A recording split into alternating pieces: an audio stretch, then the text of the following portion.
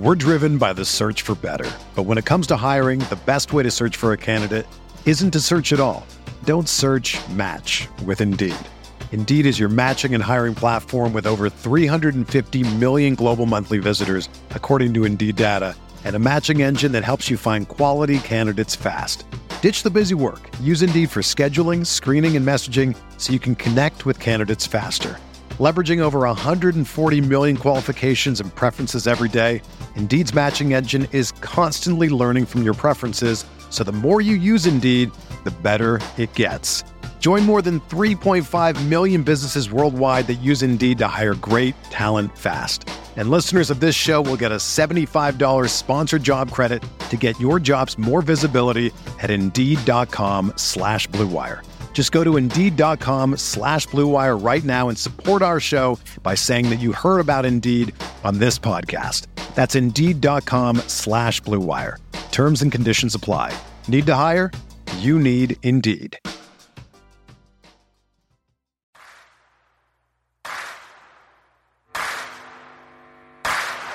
You're listening to Setting the Pace, your go-to Pacers podcast with Alex Golden and Michael Facci. Miller for three. Oh, he backed it in. He backed it in. And the game is tied. We're going to overtime. Warren lets it fly. Yes. T.J. Warren is not human. Granger catches, shoots for three to win it. He hits it. Go. Brogdon for three. Got it. O'Neal drives on Yao. Puts it in. Duarte 4-3. Boom, baby.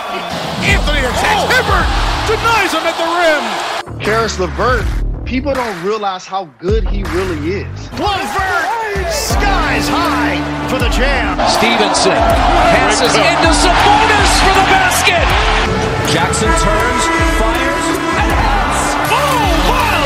Turner bringing that smoke. Flips it to the big fella, fake shoots, and hits! What's up, everybody? This is Dwayne Washington Jr., and you're listening to Setting the Pace. What's going on, everybody? Welcome back to another episode of Setting the Pace, and I'm not joined today by Michael J. Facci, but I am joined by the one and only J. Michael. Jay, not with the Indy Star anymore, but you got a new gig going on. Can you tell us a little bit more about it? Yeah, I went back to the desk. I was kind of trying to get off the road. So I'm the sports editor at Orlando Sentinel. I started out here in the late 90s, and I was assistant. I rose from a copy editor to assistant sports editor back then before I left and went to USA Today. So I kind of have a desk. Most people these days know me as a writer, and they were surprised I get to run a department, but I used to be the number 3 in command of running a department. That was really huge back then in the day in terms of the number of people that we had. So I've always been kind of both, and I can flip between both roles. So I was looking to get off the road. I was tired. Even before COVID, I was thinking about it a little bit. And I think once COVID hit, and then we had that year and a half to, decompress. And, I've been living down here in Florida. You guys have heard me talk about that for a while since when COVID hit. My wife was, she works at IMG Academy for the basketball program. And so we have a home down here too. So I was going to be going between both locations. And when COVID hit, I just stayed down here, and one thing led to another, and position came open to run a department at a place that I used to work. And I still know some people there, and they know the kind of work I do. So it was kind of natural progression. It kind of happened by chance. I really wasn't even looking for the job. It just kind of happened like that. But one of the good things about it is, even though it's based in Orlando, I'm able to still work mostly remotely from where I'm at in Sarasota. I'll just go in occasionally when there's a need. But so that was a really big selling point for me to make the jump. So I'm going to miss doing NBA as a reporter full time, but man, there's some other benefits to living out of a suitcase and flying back and forth, getting delayed during the holidays, 2 hours on a flight and all that other stuff. People think it's glorious of covering NBA or major professional sports. They don't see how the sausage is made behind the scenes. And when you're a beat writer on the road, man, it's something else. So I'm a little bit too old for that now. Well, I want to say we will miss you because you did a great job covering the Pacers, but are super excited for your new, adventure here with the Orlando Sentinel. And I know you're going to do a great job in that role. But before we get into our question of the day that we're going to really hit on this podcast, I just wanted to know if there was anything that you'd like to kind of, just talk about, maybe your time in Indiana, some of the things you'll miss, some of the things you liked about this team, and just any of that kind of stuff. I miss, I'm telling you, I didn't think I'd like Indianapolis as much as I did, believe it or not. I was skeptical when I took the job, not the job itself. I thought the job would be great. But, I've been in Washington, D.C. for 18 years, and, Indy isn't Washington, D.C. No. But, and prior to that, I was in Orlando for, 8 years. So, I just wasn't sure what to expect. And I was like, well, I'll see how this goes. I have my reservations, but it's an NBA job. I got to do it. And I'll tell you, the first probably 3 or 4 months are really difficult in the sense of new place, new things, new team. I had pretty good contacts of where I was previously and having to really build from scratch. But man, it's one of the more difficult things was leaving from me. I didn't think it would be as gut wrenching as it was for me to. I thought by the time I left Indy, I would be like, "Hey, see you later. Can't wait to go." But no, not at all. I just had a good time thoroughly there. The fan base is way better. I mean, I guess it kind of goes without saying. The fan base in Indy is way better than, say, what I experienced in Washington. That's a football city, now a baseball city, with a basketball team that's been rudderless for quite some time. So just in terms of, I felt like what I did in Indy was far more important or mattered more than what I did for the 6 years. Even though I was in DC 18 years, I was covering the Wizards specifically for 6. I was covering the NBA before that as a whole. But yeah, it mattered. What I did mattered far more in Indy than it mattered when I was covering the Wizards. There's no doubt about that. So it's always good when you're covering a team or working in a place where you feel like the beat you cover matters a lot, and it's not just kind of like well, whatever. It's just another team. So that's probably what I missed the most. I miss living close to, the one thing I didn't have in DC that I had in Indy, I lived just 5 miles out of from the arena. Mm-hmm. So being able to get back and forth, not having to hit interstate traffic, I just missed the whole routine of it. And I'll be honest, man, the Pacers organization is, even though there's a lot of stuff, there's times where I report things that probably aren't flattering towards the organization. And some organizations can try to take it personal and make your job difficult and try to soil your name by saying untrue things about you. I've never experienced that with Indiana. They were more than professional, courteous, everything about that team from, the people in the PR staff all the way up to the top. Never had a bad interaction with anybody. And I honestly can't say that about the place I've been.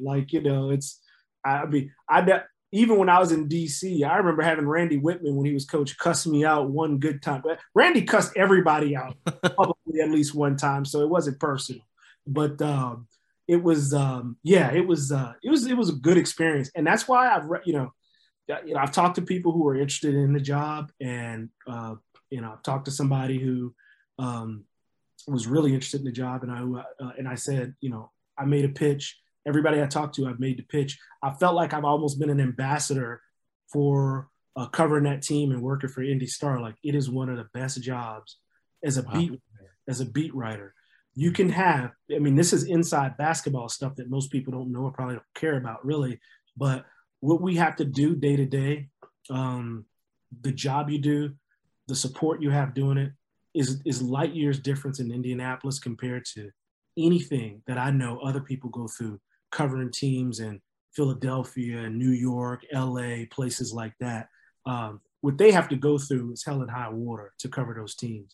And what's being asked of them for that job, kind of dealing with those teams sometimes, I didn't have any of those experiences. I felt lucky doing that job. And, I actually if you asked me what would be one of the top 5 NBA jobs to do just based on the job itself, covering the Pacers definitely would be on my top 5 in that list. I wouldn't want to cover the Knicks, wouldn't want to cover the Nets, bigger, more high profile teams. But if you understand what the job is and know what we have to go through day to day, it's really not that much of a picnic. And you can own Indiana at the Indianapolis Star because it's the place the main place that covers the team. You don't have 35 other outlets competing with you and throwing all kinds of things against the wall that you got to chase. A lot of it that's nonsense. You can actually concentrate and own the beat, and that's what I concentrated on doing for my almost 4 years there. That's awesome, man. Yeah, I mean, I'm sure that if anybody from the Pacers front office or any of the guys that cover the team are listening to this, I'm sure they're happy to hear that because, it's always exciting to hear good things and positive things. And like you said, you came into it not really knowing what to expect. And I kind of think that's the rep Indiana gets. It's like kind of a quiet town. People don't know too much about it, but when they get here, they realize it's not as bad as people make it out to be, or there's more to be desired here than people realize. But yeah. I want to talk a little bit about this team because, quite frankly, they didn't make drastic changes. We had Gian kind of once the free agency period was over for the Pacers, and you look at this roster now, and all of a sudden we hear the horrible news of Edmund Sumner pretty much out for the season and TJ Warren out indefinitely. And so injuries has been a thing that has plagued this team pretty much since 2008, 2019. And without significant changes, I wanted to get your thoughts on how this team is built in terms of getting guys that have such a long injury history. Obviously the Sumner thing, I thought Sumner was going to have a really good year this year. So I was kind of bummed by that. The TJ Warren thing kind of surprised me because, before I left the beat, I was told he was doing really well. Look, that doesn't mean he wasn't doing well. I think he was doing well, but obviously he had a setback during the process. And I think really when you look at the whole TJ Warren thing, you got to ask yourself, and I wrote about this right before I left. I think that job is Chris Duarte's long-term, not TJ Warren's at this point. And I was starting to feel that way, I think, before the injury. But obviously I feel that way, especially now. But yeah, this team with injuries, man, it's something else. Every team has injuries to some degree. I haven't ran across an NBA team that hasn't had significant injuries during the season, but my goodness. I don't know. I've joked to people like whoever has the voodoo doll that's doing this to the Pacers needs to be found quickly because this team, when it comes to that, like really serious stuff, that's troubling. I will tell you this about TJ Warren. I don't know if you remember last season when they wouldn't rule him out, they kind of waited a long time to say he's not going to return. I was kind of being told like, yeah, he's not going to probably play, but I can't tell you that for certain. And I later found out the reason why they wanted to do that was because they wanted to keep him chasing that carrot that he could come back and play. Mm-hmm. So he wouldn't slack off in his recovery and his training because they wanted to keep him motivated, even though they knew there was no way he was playing again last year. So they were, and they had been really into TJ Warren, really believed in TJ Warren because they got him for like basically nothing from Phoenix. He's been a good player. He loves Indianapolis. They like him a lot. But the reality is he's going into the final year of his contract. And now you're talking about a second season where he's not anywhere close to 100%. And you got to start weighing risk versus reward. And that's why I think there's a potential. I said that Duarte would start by the midpoint of the season. That's with Warren being healthy. I think you guys are I think what you need to look at with this team is Duarte and Isaiah Jackson, because they believe in both of them far more than they ever believed in Aaron Holiday and TJ Leaf and Goga Bitadze. They really believe in these two guys being part of the long-term future. And I think that's where it's at. And how does that kind of work out in the course of a season? I don't know. You want to obviously win and make the playoffs, but I think they believe that they don't have to slow play those guys. Maybe Jackson, obviously a little bit more because he's more raw, needs to get more size and more strength physically. But they believe that those two guys are the future of the team, not in what we usually always talk about, Malcolm, TJ, Miles, and even Sabonis. I mean, I think Sabonis will be there long term. But those other guys, I think those are interchangeable. I think these two rookies you have coming in, that's going to determine a whole lot about what this team is going to look like coming forward. Yeah, and I'm really excited to see both these young guys because Rick Carlisle has had just incredible praise for Isaiah Jackson, has spoke more highly about him than Duarte. And I don't think it's really a knock against Duarte. It's just giving this guy a lot of praise because he likes a lot of the things that he does, specifically on the defensive side of things. But without TJ Warren, there is that hole there at that small forward position. There's been talks about maybe Torrey Craig, Justin Holiday once again could maybe get that spot, but the guy that I think makes the most sense for it is Chris Duarte. However, I know that plugging a rookie into that spot right away is not the most common thing that we see, especially for a guy like Rick Carlisle, who's not known for playing a lot of rookies. So what do you think the Pacers do here with that position? I think that's Duarte's spot, man. Okay. I don't think using, well, this is what Rick Carlisle has done in previous places. I don't think that's necessarily going to apply here. Okay. And it's going to be his to now. If he shows that he's not ready for it, I mean, obviously, Carlisle wouldn't have any problem pulling it away from him. But I think it's Duarte's spot to lose. I mean, that's how high they are. I mean, you know, they were high when I reported way back. I think I reported the first week of July that Duarte was going to be their pick, and people just couldn't believe it. Like, that's how confident they were in him. Even that far back, like, he's their guy. So I think it's Duarte's spot to lose. And I think it's probably I think Justin Holiday is seen as better being off the bench, regardless of how that lineup gets shaken up, just because Justin is just limited in what he can do off the bounce. And he's not going to be the creator Duarte is. So I think it's his spot. We're driven by the search for better. But when it comes to hiring, the best way to search for a candidate isn't to search at all. Don't search, match with Indeed. Indeed is your matching and hiring platform with over 350 million global monthly visitors, according to Indeed data, and a matching engine that helps you find quality candidates fast. Ditch the busy work. Use Indeed for scheduling, screening, and messaging so you can connect with candidates faster. Leveraging over 140 million qualifications and preferences every day, Indeed's matching engine is constantly learning from your preferences, so the more you use Indeed, the better it gets. Join more than 3.5 million businesses worldwide that use Indeed to hire great talent fast. And listeners of this show will get a $75 sponsored job credit to get your jobs more visibility at Indeed.com/Blue Wire. Just go to Indeed.com/Blue Wire right now and support our show by saying that you heard about Indeed on this podcast. That's Indeed.com/Blue Wire. Terms and conditions apply. Need to hire? You need Indeed.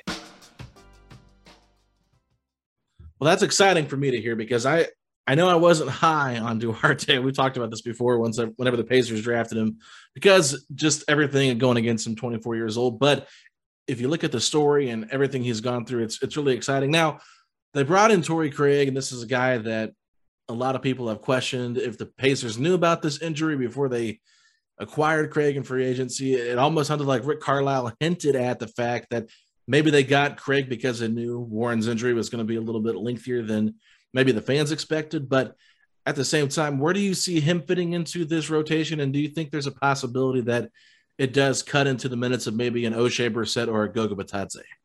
Oh yeah, I think it can and will cut into their minutes. I'm not sure how much, by the way, Carlisle likes Bitadze. Okay. I've never really gotten a sense of that. I believe that if you look at what Rick has done with a lot of his bigs, he loves his bigs, you know, taking threes and shooting the long ball. So, I mean, I guess that would be good for Goga because, you know, he does that very well. But I think, well, he could potentially do that well. He's spotty when it comes to it.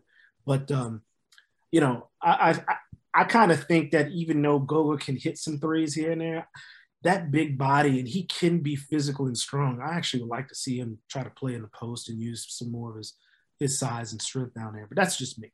But, yeah, I think when you throw those three names out there, I would say I'd be slanted towards Craig because he's experienced. He's a veteran guy. You know, he can defend. I don't think his lateral movement is the greatest in the world per se, but he's obviously a better than average defender. At least I think so. he's limited offensively. You're not gonna, he's good in certain situations with the ball. Pacers are loaded with guys who are good in certain situations with the ball. You're not gonna have Torrey Craig isolating on offense and getting a bucket for you. But you know what he has really that I think he does well is that he's really active around the rim. He gets a lot of those tip-in second chance kind of buckets or help you get second chances. I think that's where he'll kind of help the team most. So I think, O'Shea Brissett's also pretty good at that. And he's a better, shooter from distance. So I like Brissett in a lot of ways. The one thing I would caution about Brissett, and maybe this is just a skewed sample because it's summer league, they sat him after 2 games in summer league because nobody else was getting shots on the floor. O'Shea was gunning like crazy in summer league.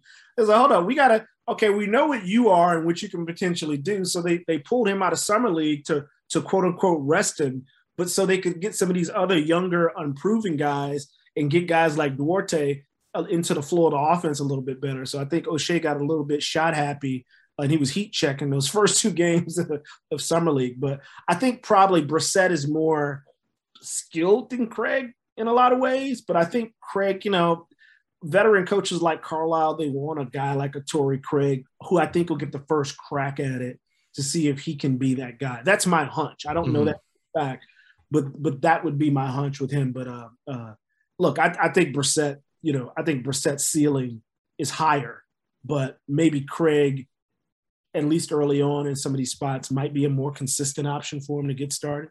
Right. Well, yeah, because if you're saying Duarte is the most likely maybe to start there for TJ Warren's injury, you've got McConnell, you've got Justin Holiday, you've got Craig, you've got Brissett, and then you got Goga maybe as your backup 5 guys there.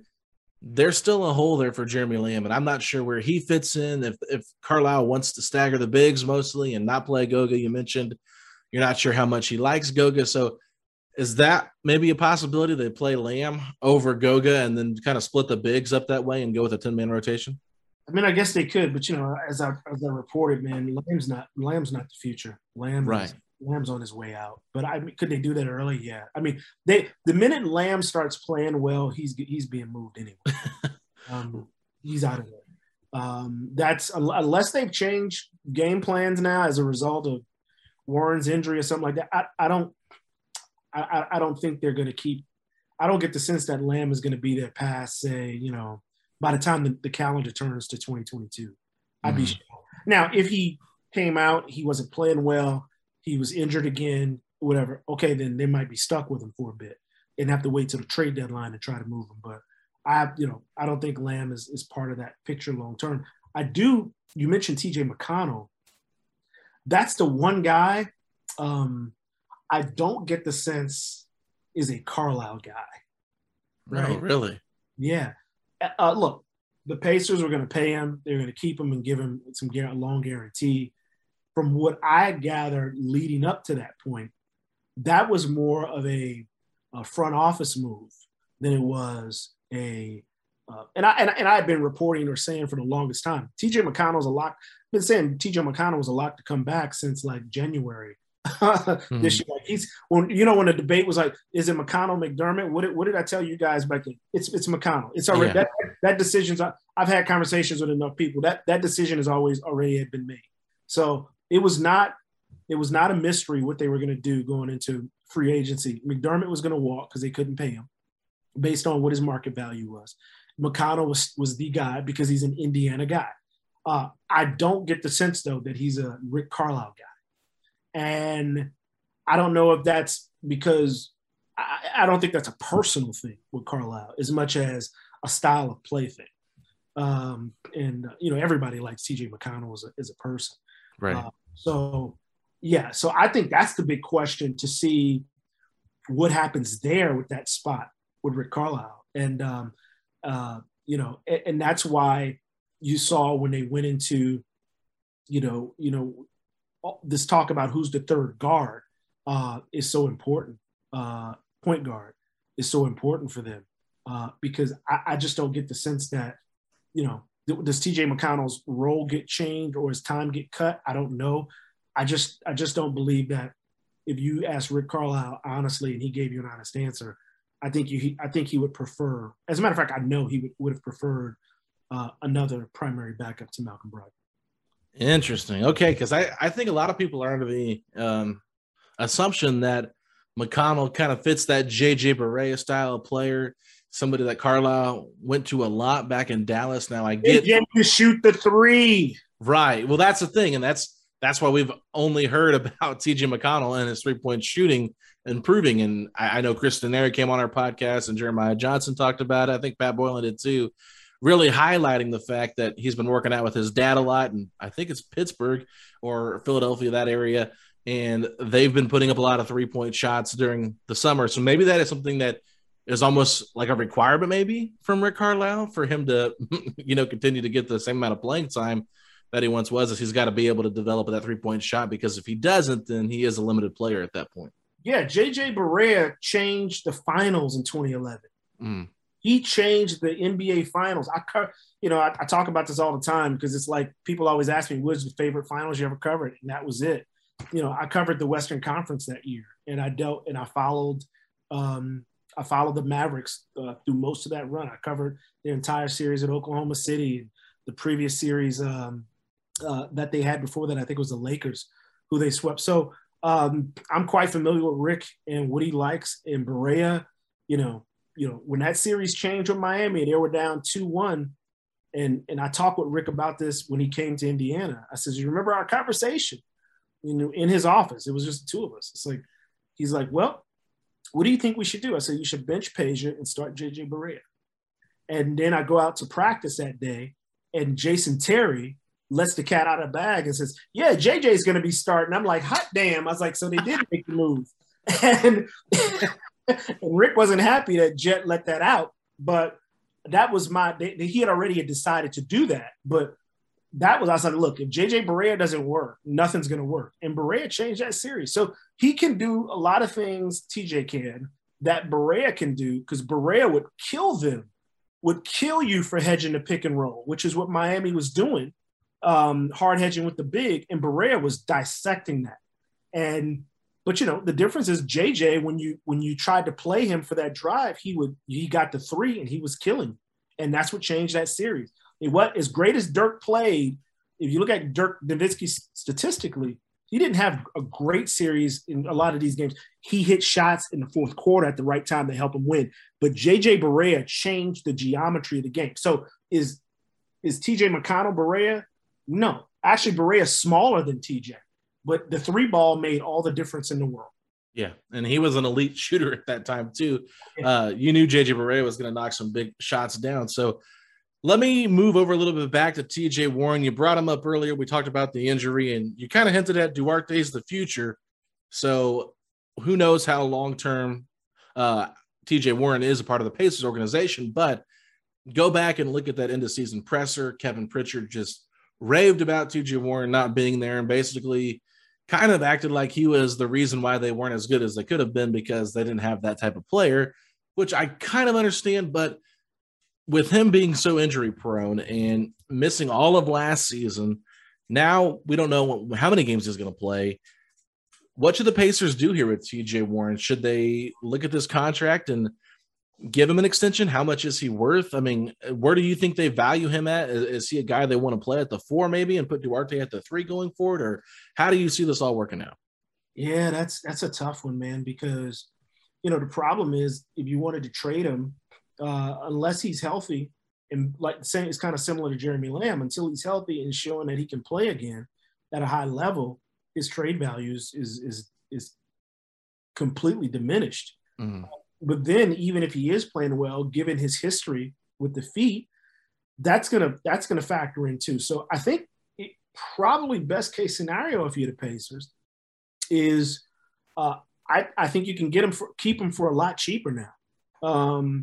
And put him on a kind of deal that, instead of him, TJ thought, before all these injuries happened, like, hey, he was in line to get, his $20 million a year.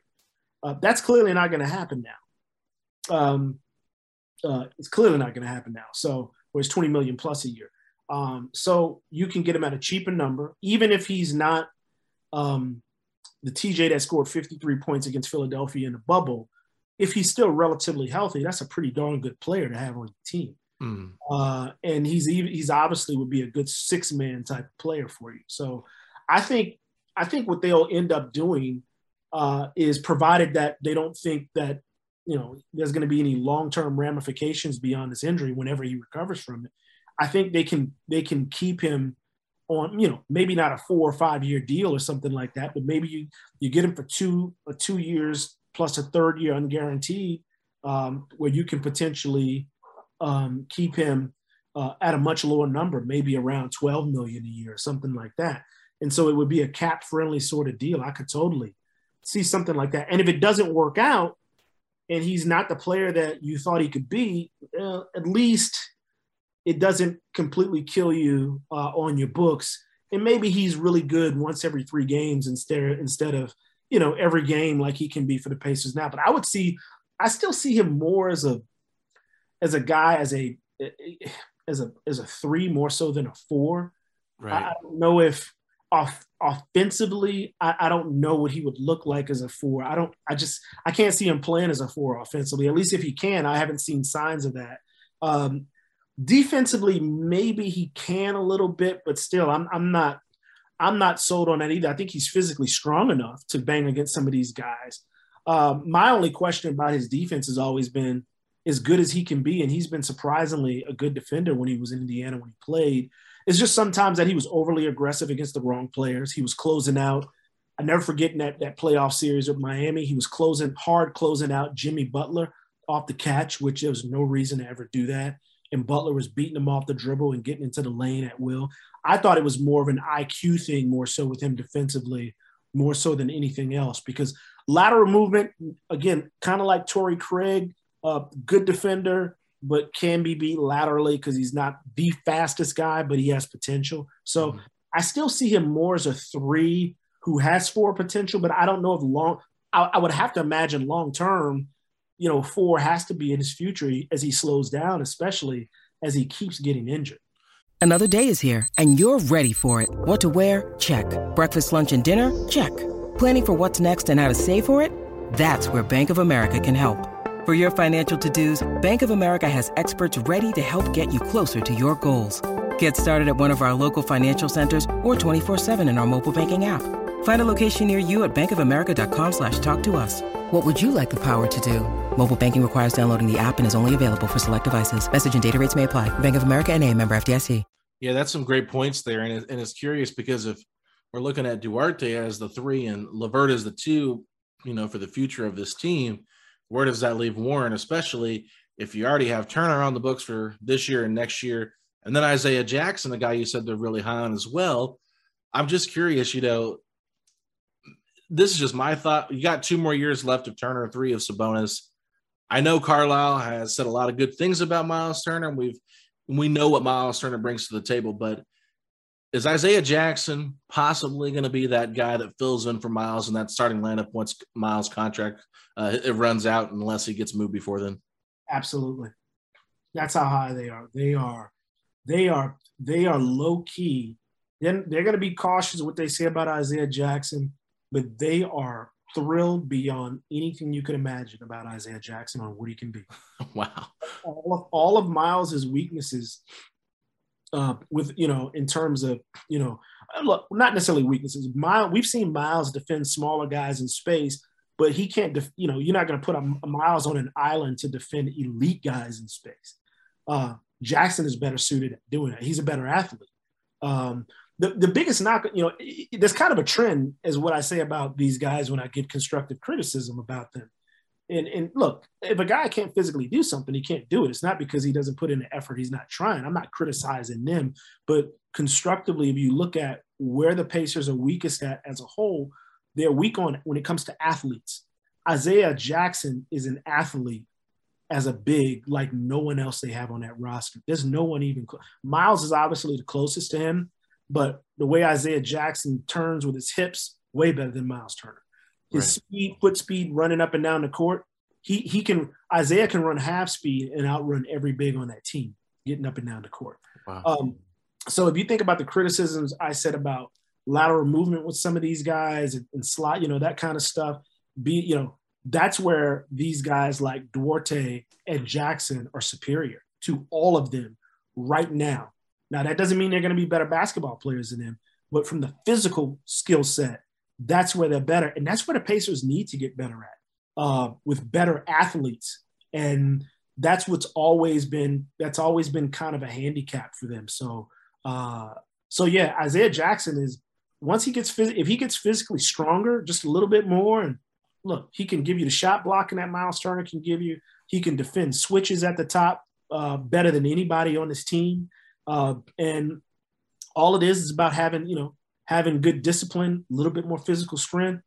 I mean, you can switch 1 through 5 with him. The Pacers weren't always good at switching 1 through 5. And you get caught out in transition on a mismatch. And, there's no mismatch with Isaiah Jackson out there in a lot of cases. Far fewer mismatches with him caught in those kind of crazy situations. When the ball gets forced up the court, when you have Russell Westbrook, think about those games against Washington when the ball got thrown ahead and 5 Pacers were behind the ball. Isaiah Jackson won't be behind the ball because he'll be in front of the ball because he's that fast and he's that good of an athlete. Well, I think if the Pacers can get 2 starters out of this draft for the future in Duarte and Isaiah Jackson, we can maybe overlook the bad pick in TJ Leaf, right? It's look, you can't knock them all out the park, but right. I guess you can forget the TJ Leaf thing. I still think that's going to sting no matter what for a lot of people. It's not like TJ Leaf was not the best player available and you ended up with a decent player, but one that's, but let's say if you ended up with let's say if TJ Leaf was like Kelly Olynyk level, right? He's not even that level. No. So you can be like, hey, okay, he wasn't the best player available, but he's serviceable. He does good things like Olynyk does. But TJ Leaf isn't even in the league. So that's always – I think he's going to end up on that list of I don't know where on the list, but he's going to end up on that list of the worst picks that the Pacers have made. He's going to end up – I don't know where you put him. You put him top 5, top 10, top 15, but he's on it somewhere. Well, I will just tell you this. The Pacers have had a lot of bad draft picks in their history, and we did a podcast just on Monday ranking the top 10 draft picks of the 21st century, and it was so bad that a lot of our guys – I had 2 other guys on there with me, Facci and Tyler Smith. They ended up putting this year's rookies on there in the top 10 already, and I said, I can't justify doing that since we haven't seen them play NBA games yet, but – we had Solomon Hill, Tyler Hansbrough, and I had AJ Price on my top 10. AJ Price, I forgot about him. Right. It's just like one of those things where it's like this team has not really drafted well, but when they have drafted in the lottery, they've done pretty well. So I got to ask this question. I know we got to get off here, and I got to let you get back to work. But when it comes to Rick Carlisle's role with this, organization, how much of an impact did he have on all the moves they made on draft night? He had an impact on everything. Okay. Carlisle's got more input. If you had to rate the input of an NBA coach with a team and the moves they make, and you had to kind of rate it on a scale, Carlisle is easily top 3 in the league with his influence about what happens with the roster. Now, from what I was told, it was a little bit of give and take. Like, okay, we're going to we're going to give TJ McConnell this longer deal. Fine. I'll let you have this. I'll work with this, but this is what I want. And they give it to him. So he has a lot of influence. So, and he's obviously going to have a lot of influence on what happens with them in the trade deadline and free agency. That doesn't mean he's running the team. Kevin Pritchard's still running the team, but I think Pritchard, really respects in the organization the perspective that Carlisle brings. That's why they gave him a 4-year, $29 million deal. You don't give that kind of money to a coach without giving him some input, because if you don't believe in him that much, then you shouldn't give him that much money. So it's kind of one of those things where, his paycheck says he has influence alone. And that's a huge thing. I think he has far more influence about what happens with the roster than what Nate McMillan had. Obviously, the other Nate had, whose name I think everybody's gotten amnesia and forgot about Nate Bjorken. I almost got through a podcast with you without mentioning his name. Oh, man, that'd have been nice, right? Do we even know what he's up to now? I heard he went back to Toronto, right? No? Well, I looked on their website to see if he was on the coaching staff, and he has not been mentioned or listed. I mean, if I were him, I would be taking a year off. I mean, he had a guaranteed year coming up this year from the Pacers. So, I mean, you're essentially getting paid to not work. Mm-hmm. I would take that every time, no matter what. So, yeah, I think he really needs to get away from the game, have people forget his name so they don't mention him on podcasts like this, and hit the reset button, because he took a huge hit. And, I reported during the year that they were worried about him mentally at one point because they thought he was breaking down mentally. And that was real. And I think if there was anybody that needed a mental health break, whether you think he deserved what he got or not, but he needed it. And that wouldn't be a bad idea for him to get away for a bit. I still think he eventually will have a job back at Toronto whenever he wants it because of Nick Nurse and their relationship. Yeah, that's what makes the most sense to me too. I thought he'd be back there already this year, but he probably does need to just take a break from everything and reevaluate everything and just make sure this is really what he wants to do. Because if it's mentally causing that much of an effect on you, I mean, is it really worth your sanity, I guess you could say. But last question for me here as we wrap it up. Let's look at this Pacers team compared to the rest of the Eastern Conference. We've done this on, obviously, numerous offseason podcasts, but I'm curious your thoughts. Where do you see this team going up against the other teams in the East? Oh, man, that's a tough one. It's tough. It's tough because of TJ Warren being injured. Right. It's kind of changed a lot of, what I initially thought. I thought this could be, in the Eastern Conference, I thought this could be a team. Okay, let's see who they're not better than. They're not better than, assuming that, Philly doesn't completely gut the whole team. They're not better than Philly, not better than Brooklyn or Milwaukee. Are they better than Boston? I might say yeah. I would say they're better than Boston, potentially better than Washington, Charlotte, Chicago, Cleveland. So I guess I'm saying that I think they rank somewhere up about that number 6 spot. If I'm doing best, if all things go well, I'm thinking 6th spot. I thought they had a chance to be 5 or 4, thinking that TJ Warren was really healthy and Duarte was going to do what he was going to do. I expect Isaiah Jackson to come along, and they have some good assets. If Jeremy Lamb could get back healthy, where they can make a move or two with the roster to really take a step forward. So I'm going to conservatively say they're the 6th best team in the East. I think they're definitely better than those teams I mentioned. Boston. I'm not sure about Miami though. Yeah, exactly what they are. But I think definitely a team like Boston, some of those I already mentioned, Washington, even though I think Washington's going to be much better, I think the Pacers are in a position where this should be a playoff team that finishes, if I had to take a guesstimate, I'd say 45 wins maybe. Okay. I'm guessing somewhere in 45, 44.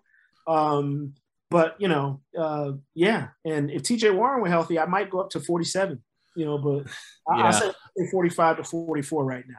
Yeah, well, we scheduled to do our predictions for the standings the day that the TJ Warren news broke. So I already kind of had my stuff already written down, so I didn't change it. I had them finishing 5th, and I had Miami, Atlanta, Milwaukee, and Brooklyn ahead of them. And I actually had Philly at 6 just because I don't know what's going to happen with them with the whole Ben Simmons thing, number 1. And number 2, Joel Embiid's got to prove that he can stay healthy because last year he missed 21 games, I think it was, of the 70, 72, 74 games that they played. So just a guy you can't rely on. And in those games, they went 10 and 11. And I'm pretty sure Ben Simmons was there for most of those. And then I think Simmons missed around 14 games and the Sixers were 7-7 without Simmons. So to me, it's like without their 2 best players, they've been kind of a 500 team. So I feel like they could take a bit of a dip. I know 1-6 is a major drop off, but who knows what's going to happen with all that drama in there and how it's going to, Philly is just a crazy sports town anyway. And then a lot of people that are high on Boston, I mean, I get it. I think Jason Tatum has MVP potential, I guess you could say.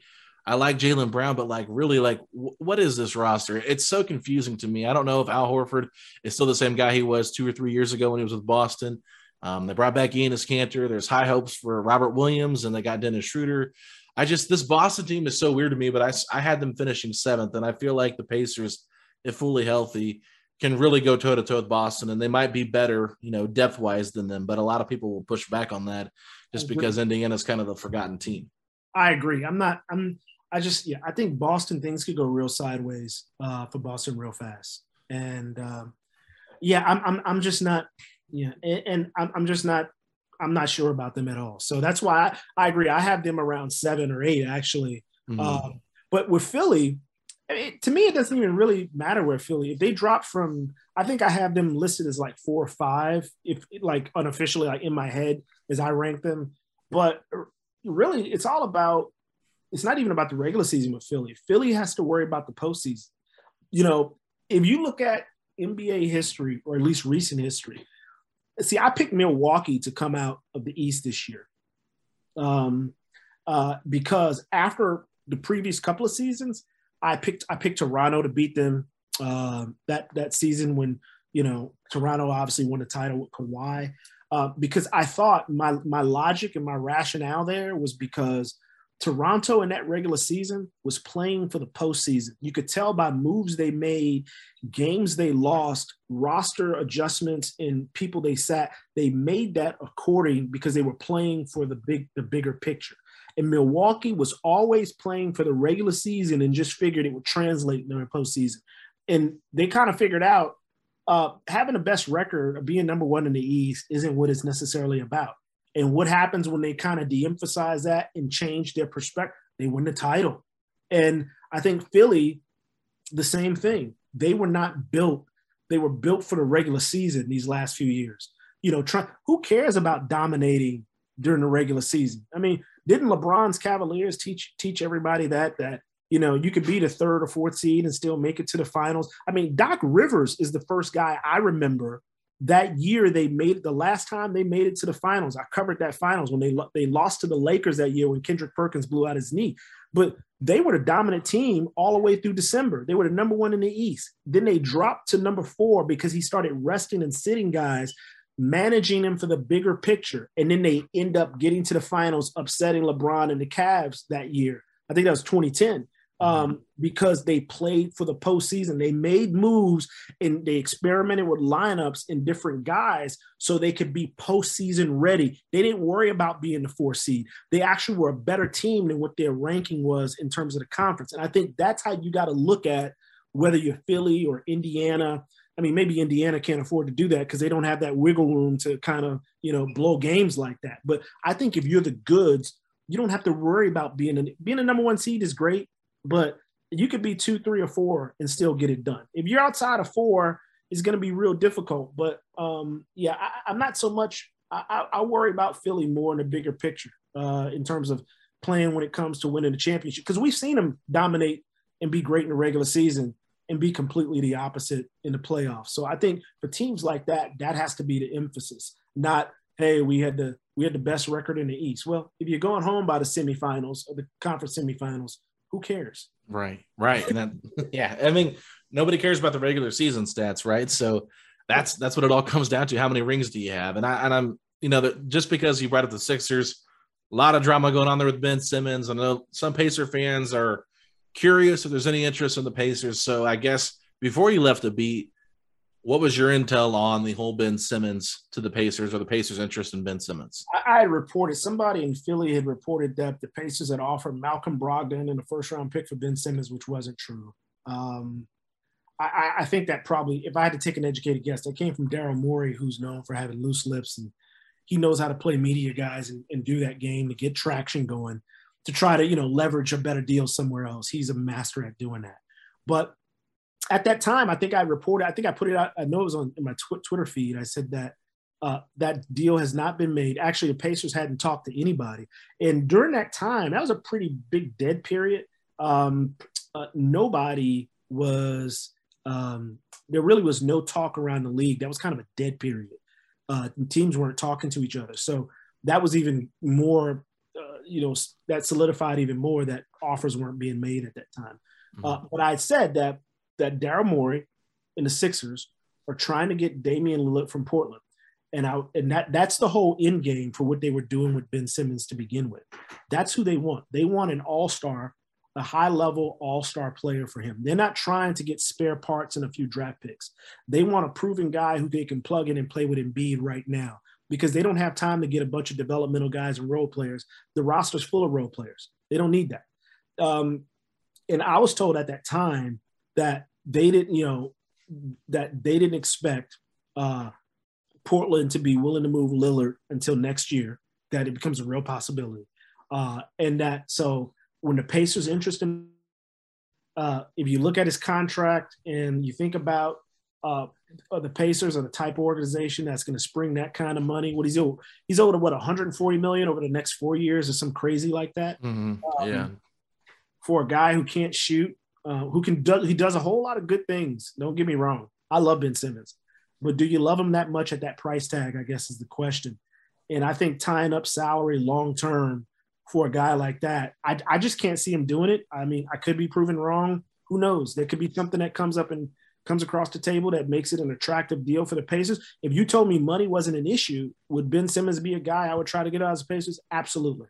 Yeah. He can plug a whole lot of gaps, and that would allow you to do something with that Miles Turner, Domantas Sabonis combination because now you got a guy who can play the 4 and who you could play small ball as a 5 if you had to. If you had a guy like Ben Simmons. So don't get me wrong. I absolutely love his game. But I just don't think at that price tag, that's the biggest issue for me. And that's why I don't think the Pacers, it's difficult for me. If the Pacers had a bad contract, like a Ben Simmons size contract, and you wanted to trade a bad contract for a bad contract, the way you saw Westbrook and John Wall get flipped, then sure, I could definitely see that.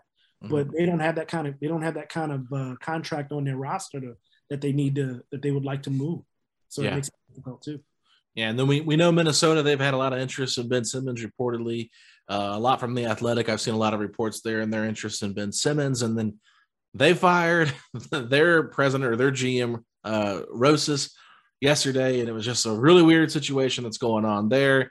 And I know Karl Towns was kind of confused by everything that happened. So you kind of thought Minnesota might be starting to pull things together, and then this whole thing happens, and it just looks like a complete crap show over there right now inside the front office, what's going on there. So any insight on what's happening in Minnesota, and do you think that Karl Towns is a long-term piece there for that team?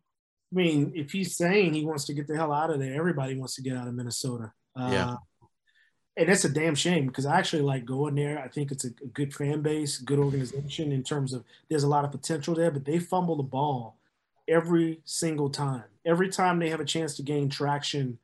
I blame David Kahn, who was running the show back there when, 10, 15 years ago, who made some really bad decisions, or Ricky Rubio.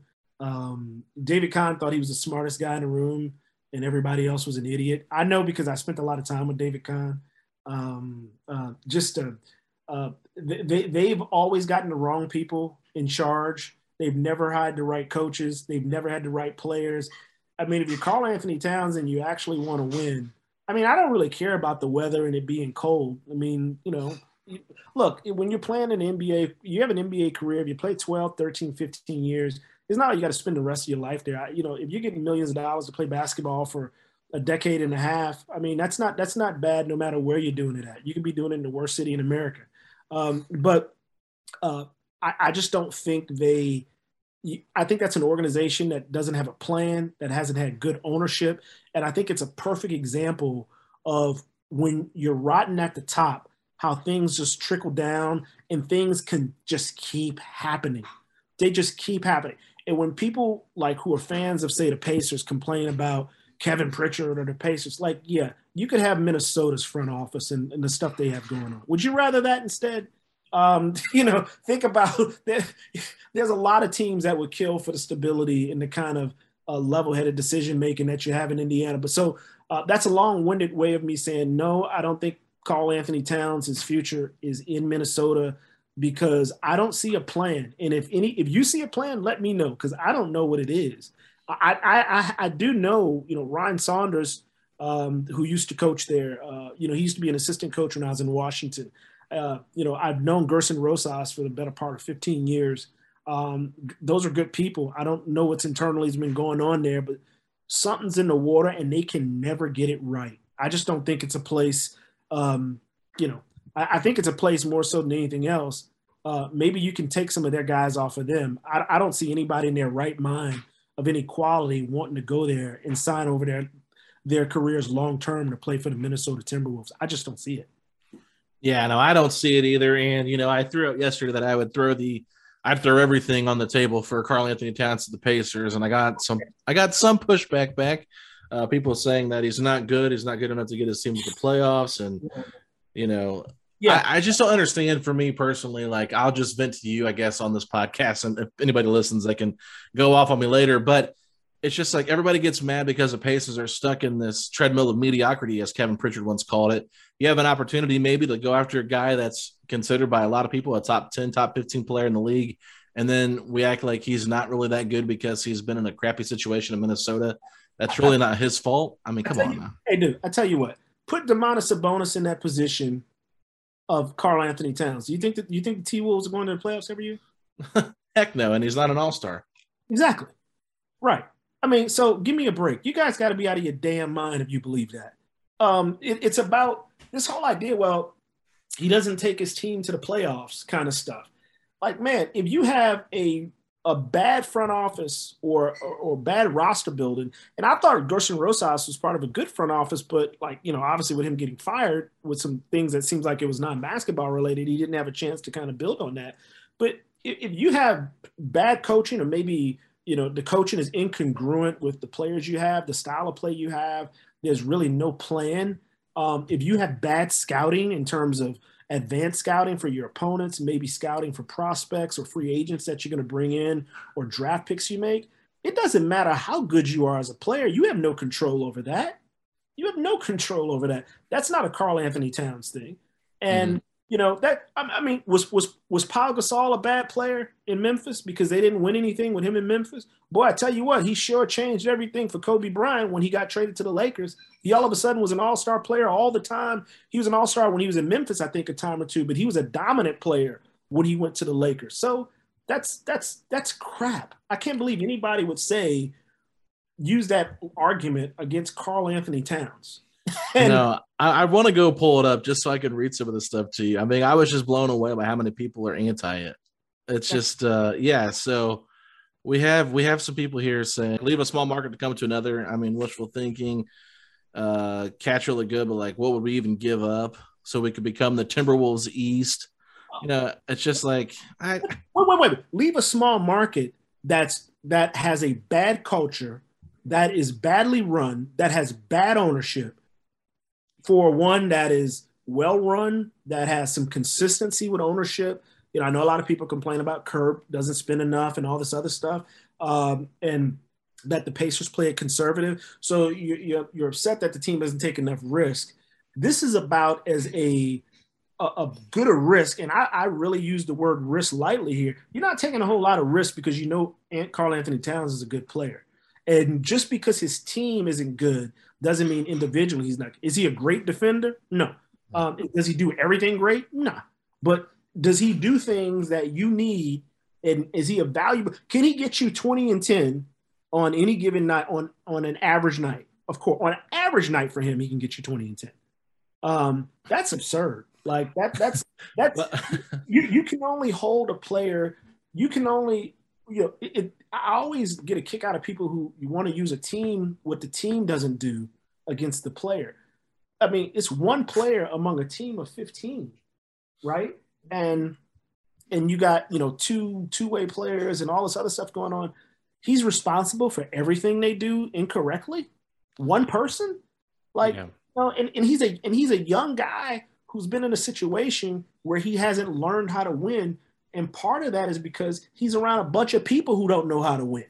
So how is he going to – so maybe you put him in a better situation with a stronger organization, stronger coaching, stronger structure around him. Maybe he does that, and he does it for you because he's able to maximize with you when he's not able to maximize with them. There's no way you make that decision. If the Pacers could get Karl Anthony Towns tomorrow, if they could, if Minnesota called him, if Karl Anthony Towns' his rep say, hey, look, he wants to come play for Indiana, are you willing to give up this guy and that guy to get him? And if not only does Kevin Pritchard take that call, they will stay up all night to make that deal happen, and nobody's getting off the phone until it's done. And that's what they should do. Right, and that's how I felt. I'll read you 3 more tweets here. They're lengthy, so listen. This is one. It says, yeah, bring that same commitment to Naptown that he has in many. All those playoff series wins and chase players that are all about winning like Jimmy Butler out.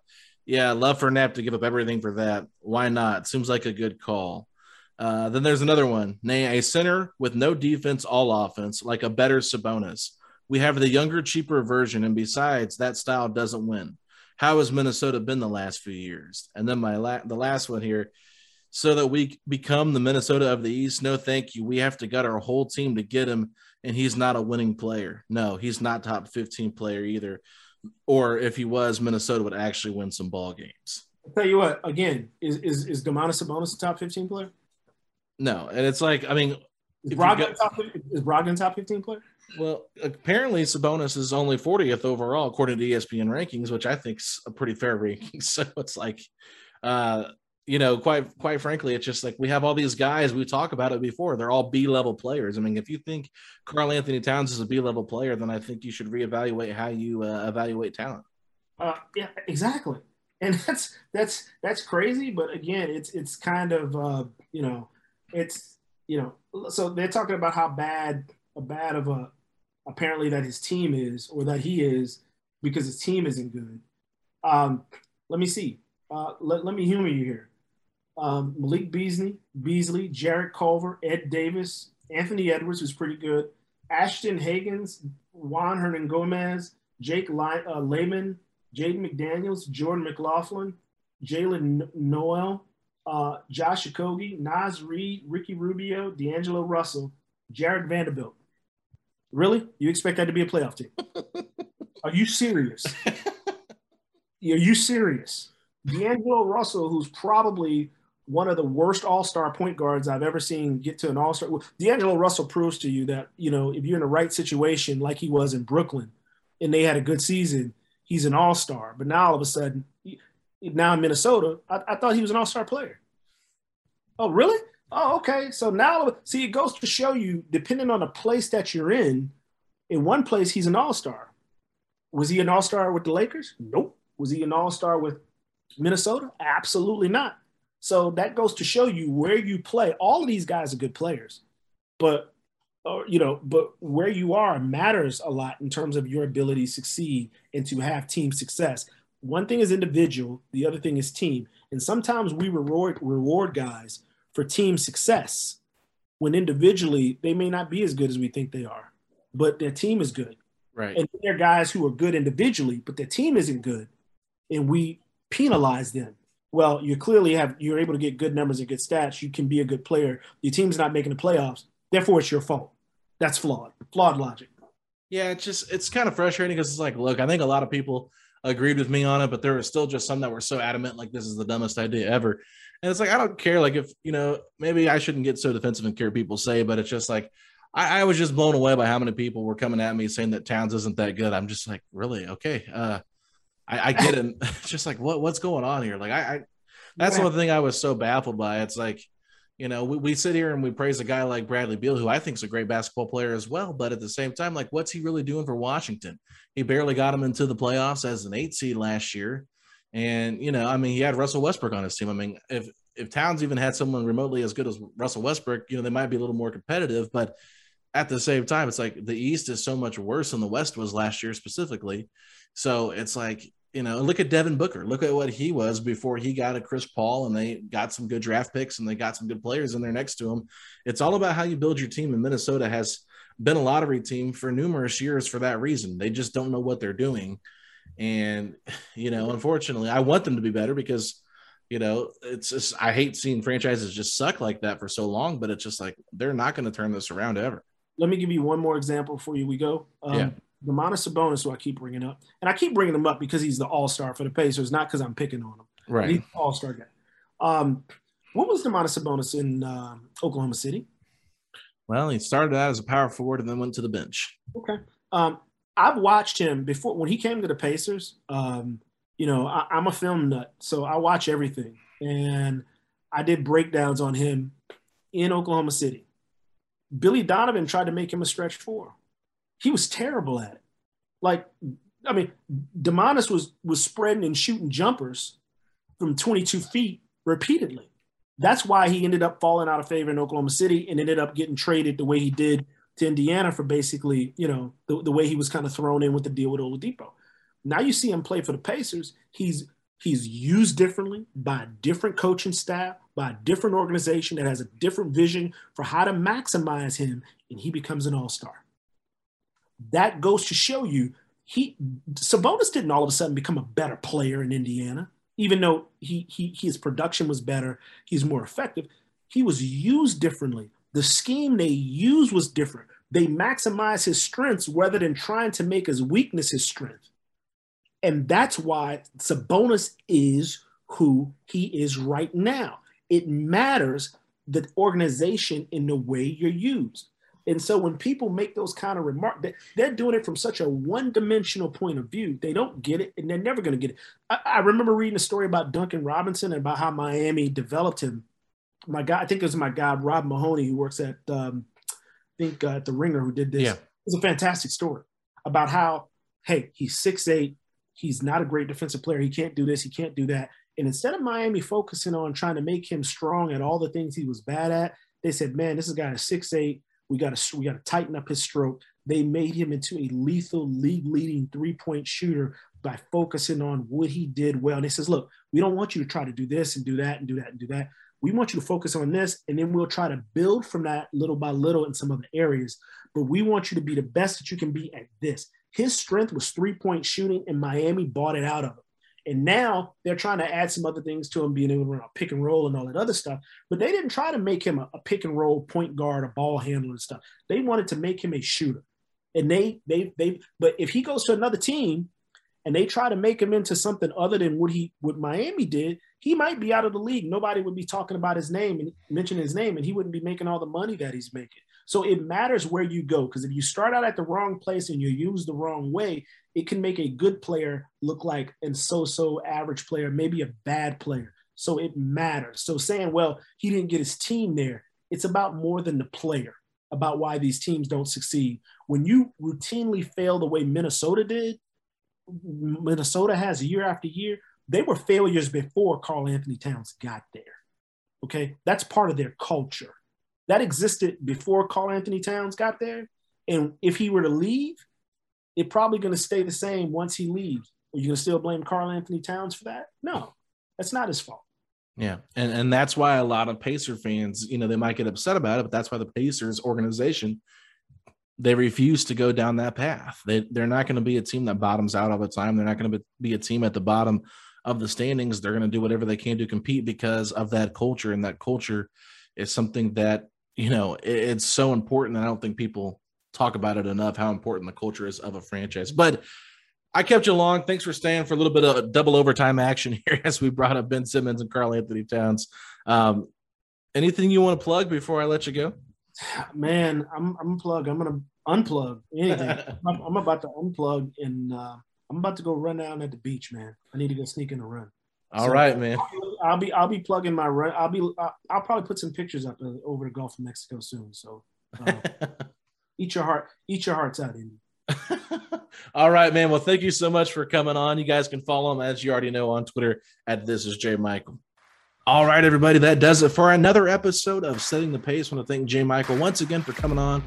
Always enjoy when he's on the show, and when J Michael talks, you just listen because he knows his stuff. Make sure you guys check us out on Instagram at Pacers Talk. We're also on Twitter at Setting the Pace 3. I'm at Alex Golden NBA, and Fachi's at _FACCI. You can also find us on Facebook at Setting the Pace and over on TikTok at Setting the Pace. And I think you guys are going to really enjoy what we're doing this upcoming season with our TikTok account. So make sure you guys are following there. If you are on TikTok, we are at Setting the Pace. Once again, everybody, thank you so much for listening. We'll be back next week, hopefully with some more guests on this show to talk all things Pacers basketball. So be on the lookout for that. We will talk to y'all then. Go get Smoking Barrel Barbecue. Open 11 to 7 on Friday, 11 to 6 on Saturday over at 2316 South German Church Road. Really appreciate them and all their support. We will talk to y'all later. Oh, we have some Smothered chicken on that one. Smothered chicken.